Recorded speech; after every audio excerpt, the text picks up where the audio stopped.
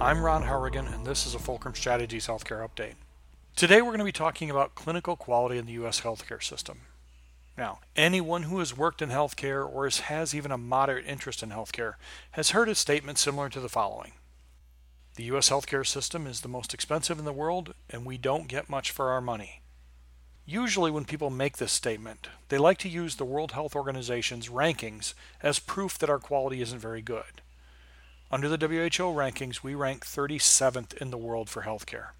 Okay, this is a false argument, as the WHO doesn't really measure clinical quality. It's an entirely different measurement. However, the WHO rankings do bring up the question of quality, which is a good question, and one that we should debate and put to bed for good. Now, I would suggest that the U.S. healthcare delivery system produces the highest quality of care in the world, and I think I have the data to prove it.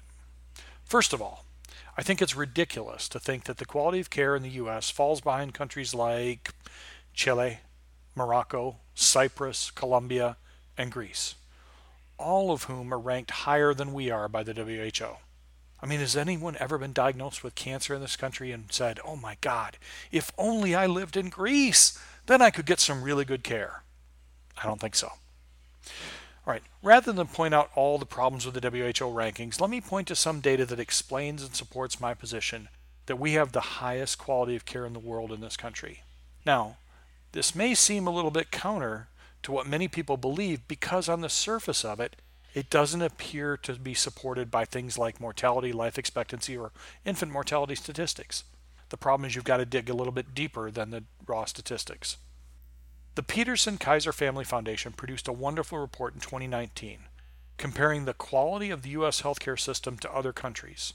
Okay, for this study, they used the Netherlands, Australia, Sweden, Japan, Austria, Germany, France, Canada, and the United Kingdom as the group of comparable countries. The report produced some interesting and very telling results. When it looked at age-adjusted mortality rates, we see falling rates for all of the countries over time, but the U.S. is still below the comparable country average. The healthcare quality and access ratings has the U.S. with the lowest rating of all the comparable countries.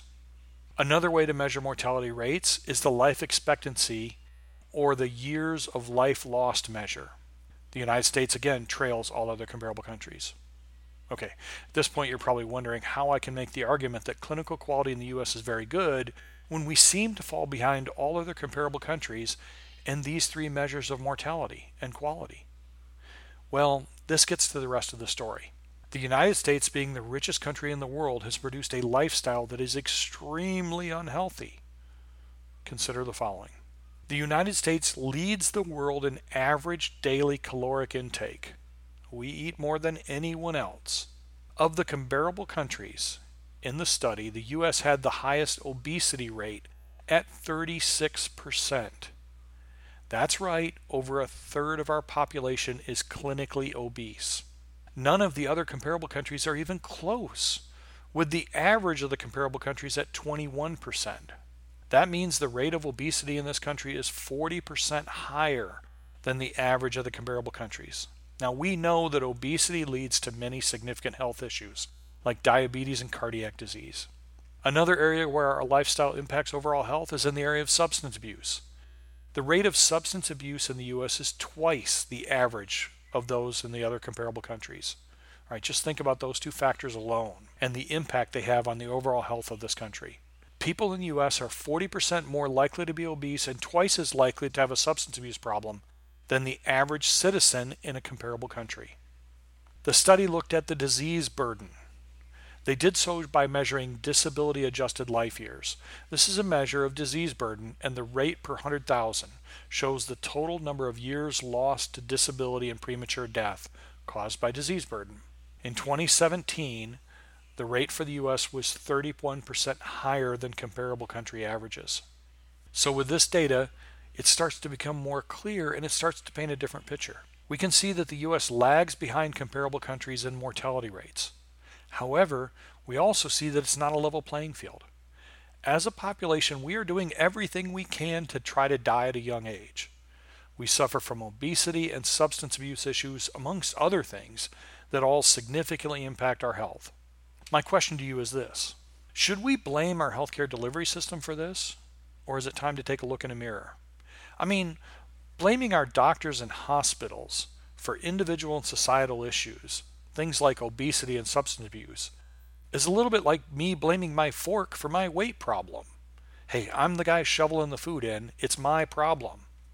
All right, I would argue that a better measure for clinical quality comes from our delivery system results at combating serious conditions and diseases.